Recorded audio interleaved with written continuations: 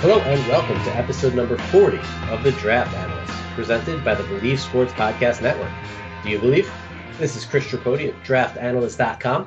I'm joined by Tony Pauline as we discuss all the latest news related to NFL free agency and NFL combine preparation. We'll also have some thoughts on this week's film work from the Big 12. But Tony, we'll start this week in Denver. ESPN had a recent story that stated this offseason is John Elway's most important one since he took over in 2011.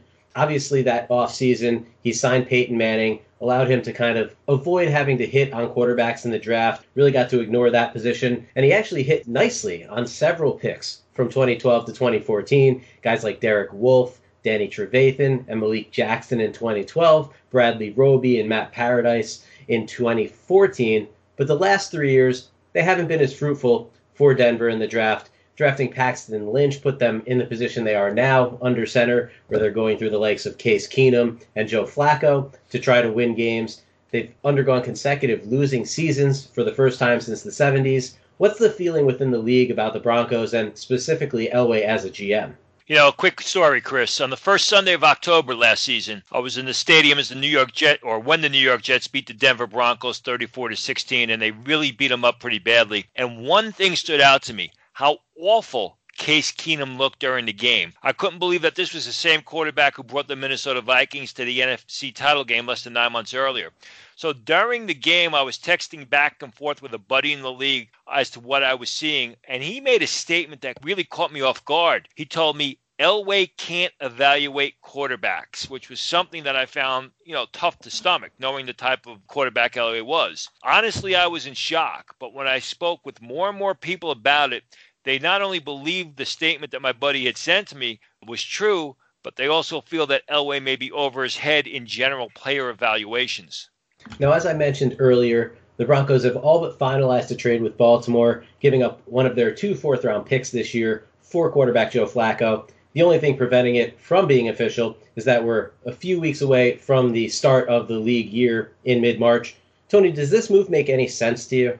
Not really. Well, I think a change of scenery is needed for Flacco. I'm not sure Denver is the best place given the environment and the situation. Now, go back to my Shrine Game notes at draftanalyst.com from Monday, January 15th, the first night I was in St. Petersburg, when I named the Broncos as one of 3 teams very interested in Flacco. What I learned is Elway was also very interested in acquiring Nick Foles, but did not want to wait for that entire saga to play out, so he jumped at the chance to get Flacco when he could. Now, where there's smoke, there's often fire, and there has been lots of smoke about Elway having significant interest in Missouri's Drew Lock. Do you think Elway and the Broncos still take a quarterback with the 10th pick in the draft with Flacco now on board, or might they look in a different direction? Right now I think quarterback is still the prime target, as is tight end. And I'm going to reiterate what I said on our podcast several weeks ago. Everything I've heard since attending Shrine Game practices is Elway loves Drew Lock of Missouri. Last week we talked about Le'Veon Bell and where he may wind up in free agency. The Steelers recently announced that they won't tag Bell with either the franchise tag or the transition tag this offseason, so he's going to officially hit the free agent market as expected. On the show last week, you mentioned it was the Indianapolis Colts rather than the New York Jets that seemed to be the team most interested in Bell, and that it could end up coming down to the size of the contract that Bell wants. Do you have any updates on the situation?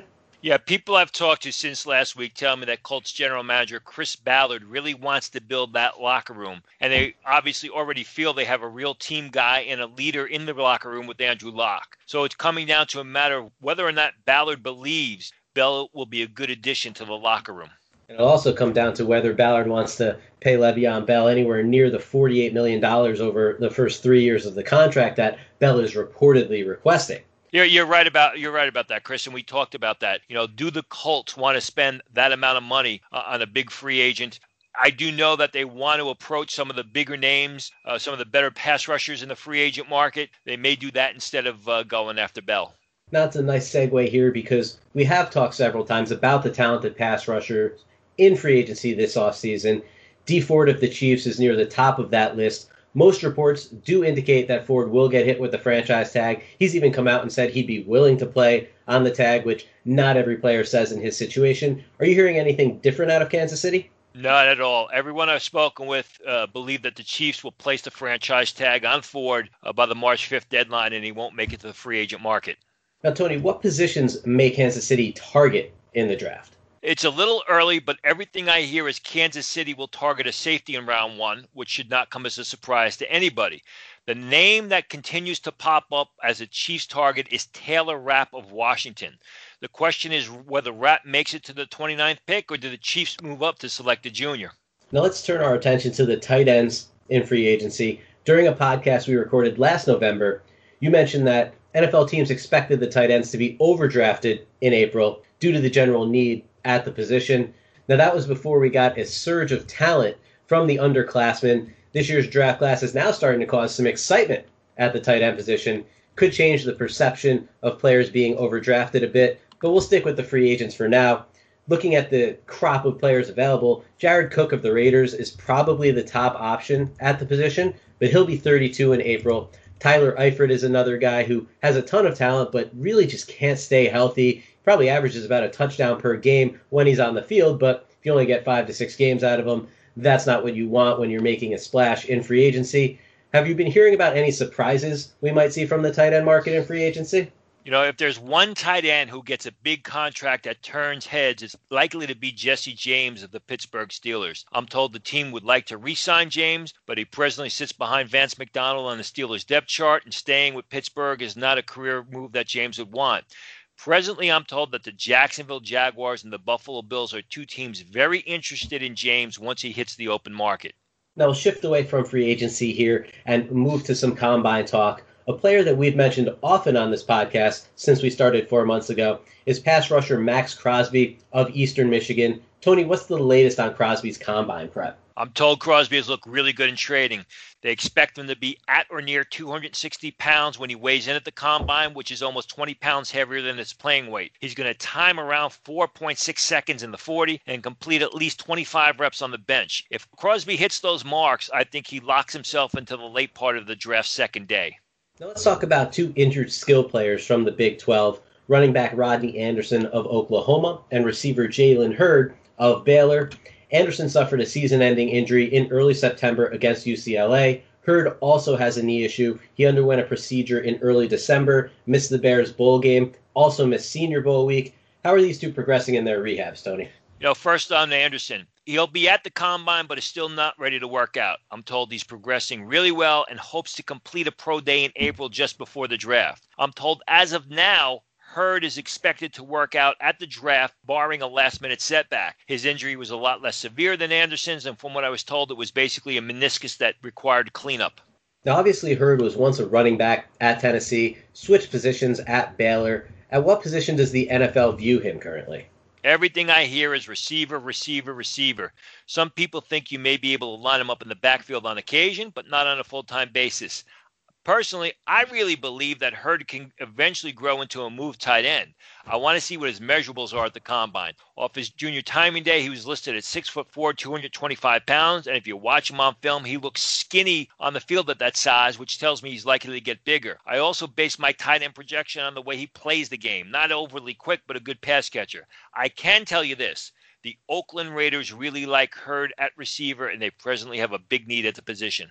Wrapping up some player and injury news here in the lead up to the combine, we'll look at Chase Winovich out of Michigan. He delayed ankle surgery to play in the Peach Bowl against Florida, had 7 tackles, 1 sack, and 2.5 tackles for loss in that game. So that's pretty good not playing at 100%. He then underwent the surgery and missed Senior Bowl week.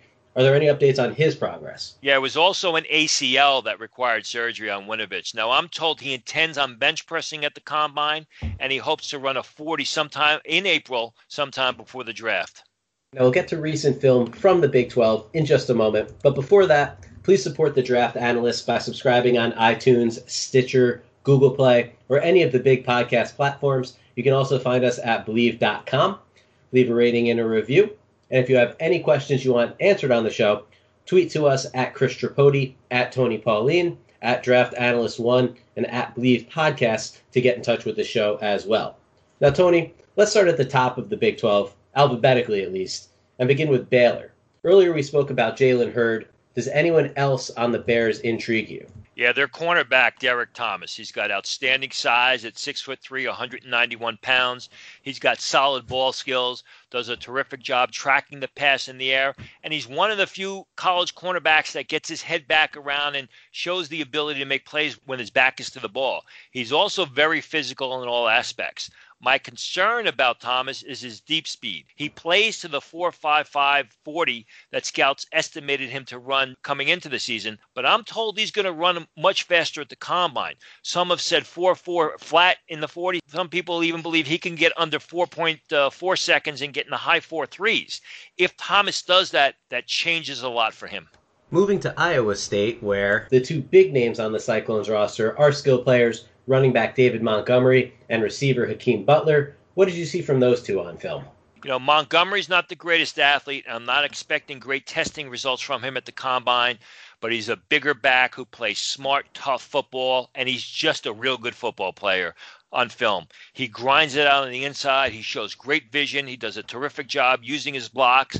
He'll pick and choose his way through the traffic. He's a terrific pass catcher out of the backfield, and he does an outstanding job as a blocker. He's really a three-down player that I think is going to be a steal in the second round. As far as Butler's concerned, I have my concerns about him. You know, he makes all these incredible catches on film that people go crazy over, and they love him, and they say first round. But the fact is he can't separate. He doesn't separate off the line. He doesn't separate through his route running. He doesn't separate down the field. He shows really little in the way of quickness, and he's more of a loping athlete. And the fact is this, as we've talked about multiple times, you know, the bigger receivers have to show that they can do more than just win out for the contested passes and grab the 50-50 balls. You know, Butler on film really doesn't show that. The combine, his testing numbers at the combine are going to be very important.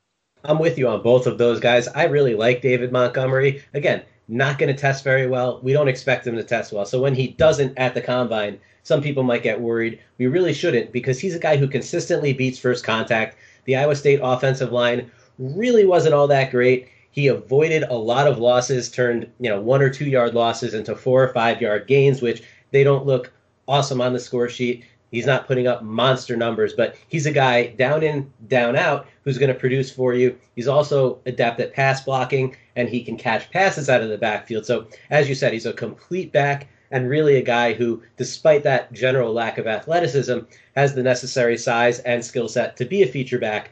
With Butler, when I watched him, I expected to see a little bit more. I agree with you completely on the fact that he looks like a loping athlete, even when he's creating yards after the catch. He's not doing it with quick, twitchy athleticism. He's doing it strictly with the fact that he is just a long-limbed athlete. I mean, he's 6'6", 225 pounds, obviously does show some ability in contested situations, high-pointing passes, going up and coming down with those balls. But I also saw a lot of drops on his film as well. And while for me it's not a technical issue with him as far as his technique when he comes to catching the football, I do have similar concerns about how he's going to separate at the NFL level and whether he's going to be able to consistently get open rather than just being a guy you throw the ball up to and hope he comes down with it. And, you know, people will say, well, isn't that a bit of a contradiction? You're saying Montgomery's going to be a good player even though he's not a good athlete, but Butler's not going to be that good of a player, or he's overrated because he's not that good of an athlete. He's not quick. You know, the difference is Montgomery just shows a sixth sense on the field when the ball's in his hands. He knows where his blocks are. He basically beats defenders mentally. He sets them up and beats them mentally and is able to get his sort of, if we can say, separation that way. He's not just a back who runs over defenders. He finds ways to run around them. Like I said, he'll pick and choose his spots on the inside. He just has that. You know, we talk about the quarterback with the it factor. When I watch Montgomery in the balls in a sense, when I watch Montgomery on the field, Montgomery seems to have that it factor at the running back spot. Took the words right out of my mouth because I was going to compare Montgomery to what we often say about quarterbacks, where the instincts matter so much more than how athletic that player might be. Now, you need baseline athleticism. You need to hit certain thresholds, certainly. But when it comes to Hakeem Butler and wide receivers in general, defensive backs, guys like that, athleticism is very important. And you want to see a guy like Butler test well at the combine because he's going to face better athletes at the NFL level. And if he struggled to separate on his college film, what's that say about what's going to happen when he hits the next level?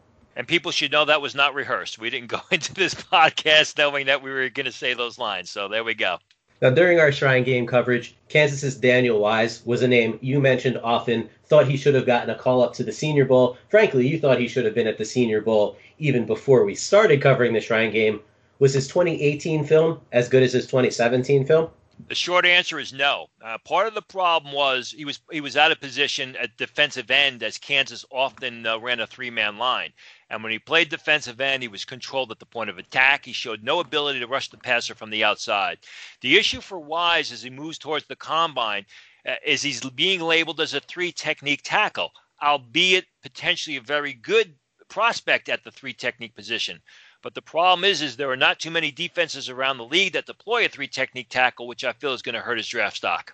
Moving on to Kansas State here, there's only really one name to mention, and boy is it a polarizing name. Offensive lineman Dalton Risner. Besides seeing him all 3 days of Senior Bowl practice, you also watched a half dozen Kansas State game films. Obviously, you weren't really distracted by any other prospects, so you got to fully focus on what you saw, positive and negative, from Risner.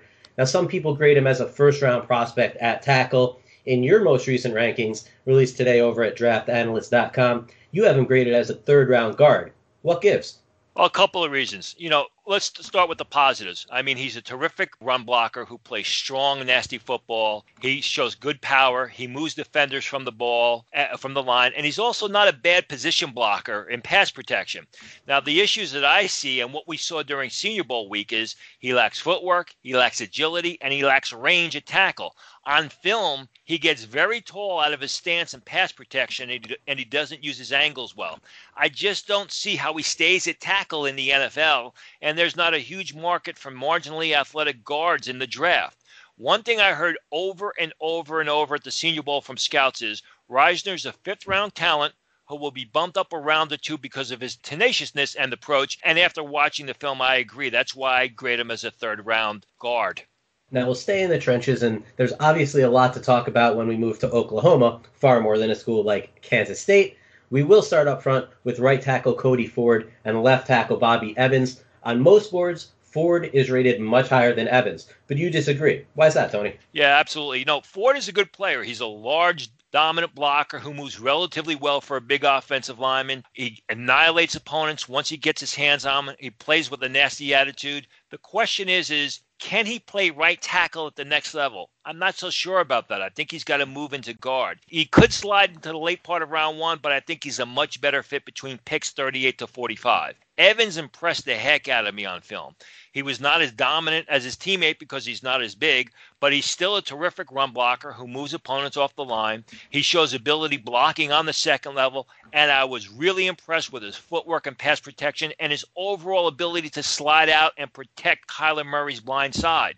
I am convinced that Bobby Evans can play left tackle in the NFL more so than I am convinced that Cody Ford can play right tackle, which is why I don't see such a huge difference between the two players as many people do. Now, Tony, you mentioned Kyler Murray. Obviously, he's the big name in the draft out of the Sooners program this year. First things first, what's the latest you've heard since he's now officially committed to football? There are still some teams that are concerned that if he doesn't quickly work out for Murray on the gridiron, he could do an about face and turn back to the baseball diamond. That is the opinion of more than one team that I've spoken with. How about the skills you saw on tape from Murray? There's a lot to be excited about with Murray on the field, and at the same time, there's much to be concerned about when you break down the game film. The positives, number one, he's a terrific athlete. He can improvise when things break down. He just finds ways to make plays. His playmaking ability, his poise and his patience was unbelievable, especially for a first-year starter. He sat in the pocket and really was not bothered by pressure. I saw times when the pocket was collapsing on him from the right side, and he just stood there and delivered the ball. For the most part, he showed good field vision. He made terrific decisions, and his elusiveness and escapability, I got to tell you, is better than any top-tier quarterback that I've scouted in the past 22 years. He's just able to elude defenders, and he doesn't take off up the field. He's not a run-first quarterback. He will sit in the pocket as long as necessary until everything breaks down, and the only time he will leave is when there's no options open to him to throw the ball or it's a design run. And I think that elusiveness and his ability to create in the backfield with his feet is going to enable a creative offensive coordinator to put plays in the playbook that they can't do with an ordinary quarterback. Sort of the way Kansas City was able to put additional plays in the playbook for Patrick Mahomes because of his strong arm. Those are the positives. The negatives are the size and the stature. People say, well, Drew Brees was 5'11", Russell Wilson's 5'10".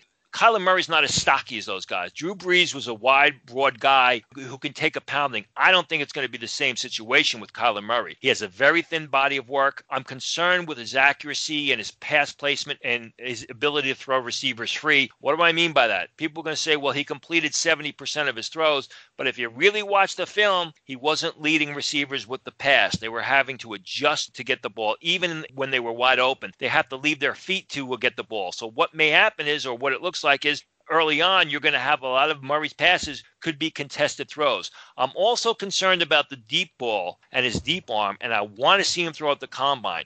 Why do I say that? Go back, and if you watch any of his games, go back. This happened several times, but watch the Big 12 title game against Texas, where Marquise Brown, the receiver, was streaking down the middle of the field, had a 3 or 4 step lead on his defensive back, and had to either slow up or even stop in his route to wait for the deep pass to get to him. Now, you can say, well, you know what? Marquise Brown is a guy who's probably going to run in the low 4.2s if he was ever going to be able to run before the combine. That's unlikely to happen because of the Lisfranc injury in his foot. But the fact is, you have to be able to make that throw on the next level. So right now, I question his deep arm until further notice or until I see differently during the combine or a pro day workout. And correct me if I heard you wrong here, but I believe your issue isn't with arm strength or the fact that he can make a throw 50 to 60 yards down the field, because I think we both know that he has that kind of arm, sort of like a Russell Wilson, a shorter guy who just has a cannon. But your issue is more on the anticipatory side and the ability to throw his receivers open. I am absolutely concerned with the latter. I mean, does he have the arm to throw the ball 50 or 60 yards down the field with speed? I don't know. And again, I say, go back and look at that Big 12 championship game against Texas where Marquise Brown was slowing up in the routes and waiting for the pass to get to him. Now, it could also be a situation, with trajectory where, he's putting too much air on the ball, which makes it take a while to get down the field. Again, I want to see all of that. They call the combine the underwear Olympics, and that's exactly what it is. But you do get to see these sorts of things with the quarterbacks. Absolutely. And with me, when it comes to Murray, you mentioned all those positives. For me, it's the instincts again. We talked about it with David Montgomery. You look at Kyler Murray, you watch him, and you say, I trust this guy with the ball in his hands to make the right decision, to get the ball to playmakers, to come up clutch in the fourth quarter when you need a big drive. Now, the concerns are very real. Obviously, he's short. As you mentioned, he's thin. He does do a good job of avoiding hits. He doesn't really take big hits from linebackers when he's scrambling. He doesn't take big hits in the pocket, which is a big positive for him. But he's also working with an all-world offensive line, arguably the best offensive line in college football. One concern for me, and this is something that's kind of been seen with Russell Wilson at the NFL level, is the fact that Russell Wilson has to drop a little bit deeper in the pocket than most quarterbacks because of his height. It doesn't affect him in the standard ways that people would expect. Oh, he gets passes batted down on the line. He can't see over his offensive lineman. No, but he has to drop back a little bit further, which affects your pass protection. It makes your tackles have to cover a wider area to prevent guys from getting the edge. So that's a concern that a lot of people don't understand or don't look at when it comes to a shorter quarterback. But for me, that's a big thing with Kyler Murray is, does he go to a team that is going to be able to protect him? Because as we've seen in Seattle, they've had their issues surrounding Russell Wilson with talent on the offensive line, and he is one of the most sacked quarterbacks in the NFL. Listen, whatever team Murray goes to, they're going to have to build a system around him. He's not a plug-and-play type of quarterback the way Dwayne Haskins is, the way Daniel Jones is, the way some of the quarterbacks from last year. You're going to have to implement a system. I will say one thing on his behalf. When you scout quarterbacks, the shorter guys, you can tell if they're having difficulty seeing over their offensive linemen. I didn't get that sense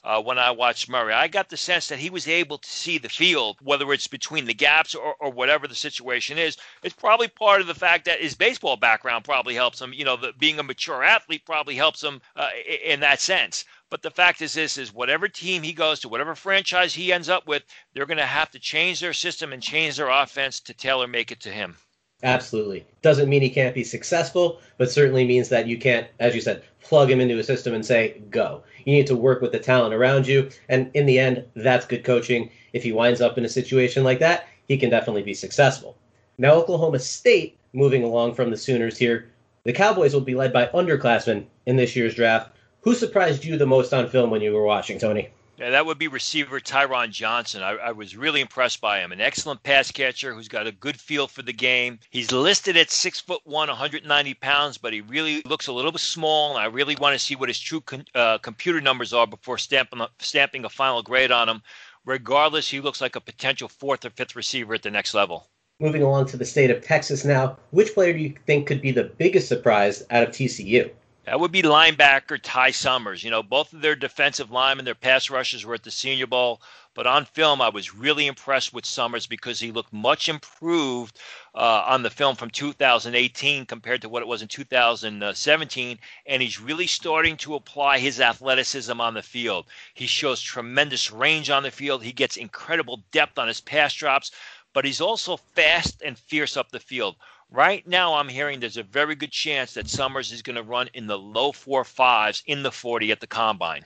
On to the Longhorns here, staying in the Lone Star State. Numerous times this season, we've spoken about defensive end Charles Omenihu. From the middle of the season through his Senior Bowl appearance, he's come up several times. What was your final analysis after watching the tape on the long defensive end? It was basically similar to what I thought going into watching the film. You know, he's a solid 4-3 defensive end who must physically mature and get bigger. He's a nice pass rusher, but he's by no means a dominant edge rusher. He gives effort against the run, but lacks bulk and gets controlled at the point by blocks. You know, he makes a lot of plays with his heart in his head, and as he gets stronger, he's only going to become a better player. Omenihu really did take a massive leap this year compared to where he was in 2017, led the Big 12 in sacks, second in tackles for loss, really had more pass rush production this year than he had in his entire career combined heading into the season, which is certainly good to see. You want players to be improving year by year, especially going into their final year in college. He has that great length I mentioned, the upside to potentially outproduce his likely draft slot if everything clicks. We'll move to the other side of the ball now for the Longhorns. There was one guy who's kind of a literal no-name in scouting circles who really impressed you, Tony. Who am I talking about? Yeah, that would be Calvin Anderson, the left tackle who was a graduate transfer from Rice. He looked really good at the left tackle spot, showed enough footwork and agility to protect the edge. I liked the way he used his angles and his body positioning. Height may be an issue, but again, you know, Anderson was someone who was not even on the scouting radar when the season started, and he could now sneak into the late rounds. We'll finish up here with the West Virginia Mountaineers, and like the Longhorns, they have a no-name who impressed you up front, Tony. Who are you looking at here? Kenny Bigelow Jr., another graduate transfer and a six-year senior who played at USC before transferring to West Virginia. He's a tough slug-it-out nose tackle who consistently holds the point of attack and occupies blockers and occasionally makes plays. I think like Calvin Anderson of Texas, Bigelow could sneak into the late rounds, and at the very worst, he's going to end up on the practice squad this fall if he passes medicals, because he has had some of the issues in the past. Now, lastly, what were your thoughts on Yodny Cajuste, the guy we've mentioned a few times and usually in conjunction with his teammate Colton McKivitz? I still think McKivitz is the better tackle, but I was impressed by what I got with Cajuste. You know, he's not a fluid or quick left tackle that can slide out and cover a lot of area, but he's strong. He's got a nice build. He fights through the whistle. He does a great job with his angles, a terrific run blocker, more of a small area guy, which leads me to believe he may have to move to the right side because he doesn't show that great footwork. He's not really effective blocking in motion, but I was impressed with him. I think he's going to be a guy who comes off the board with the top 15 selections in round 2, and I think in the right system he can start at the next level. And that's all for the 40th episode of The Draft Analysts, presented by the Believe Sports Podcast Network. Do you believe? If you're enjoying the show, please subscribe on any of the major podcast platforms and leave us a rating and a review. And feel free to ask us questions on Twitter that we'd be happy to answer on the show. We'll be back next week with more news on the draft and free agency, with the Combine creeping ever closer to us. So make sure you head over to draftanalyst.com for all the latest and check out our Big 12 rankings, which are up on the site now. For Tony Pauline, this is Chris Tripodi, and we'll talk to you soon.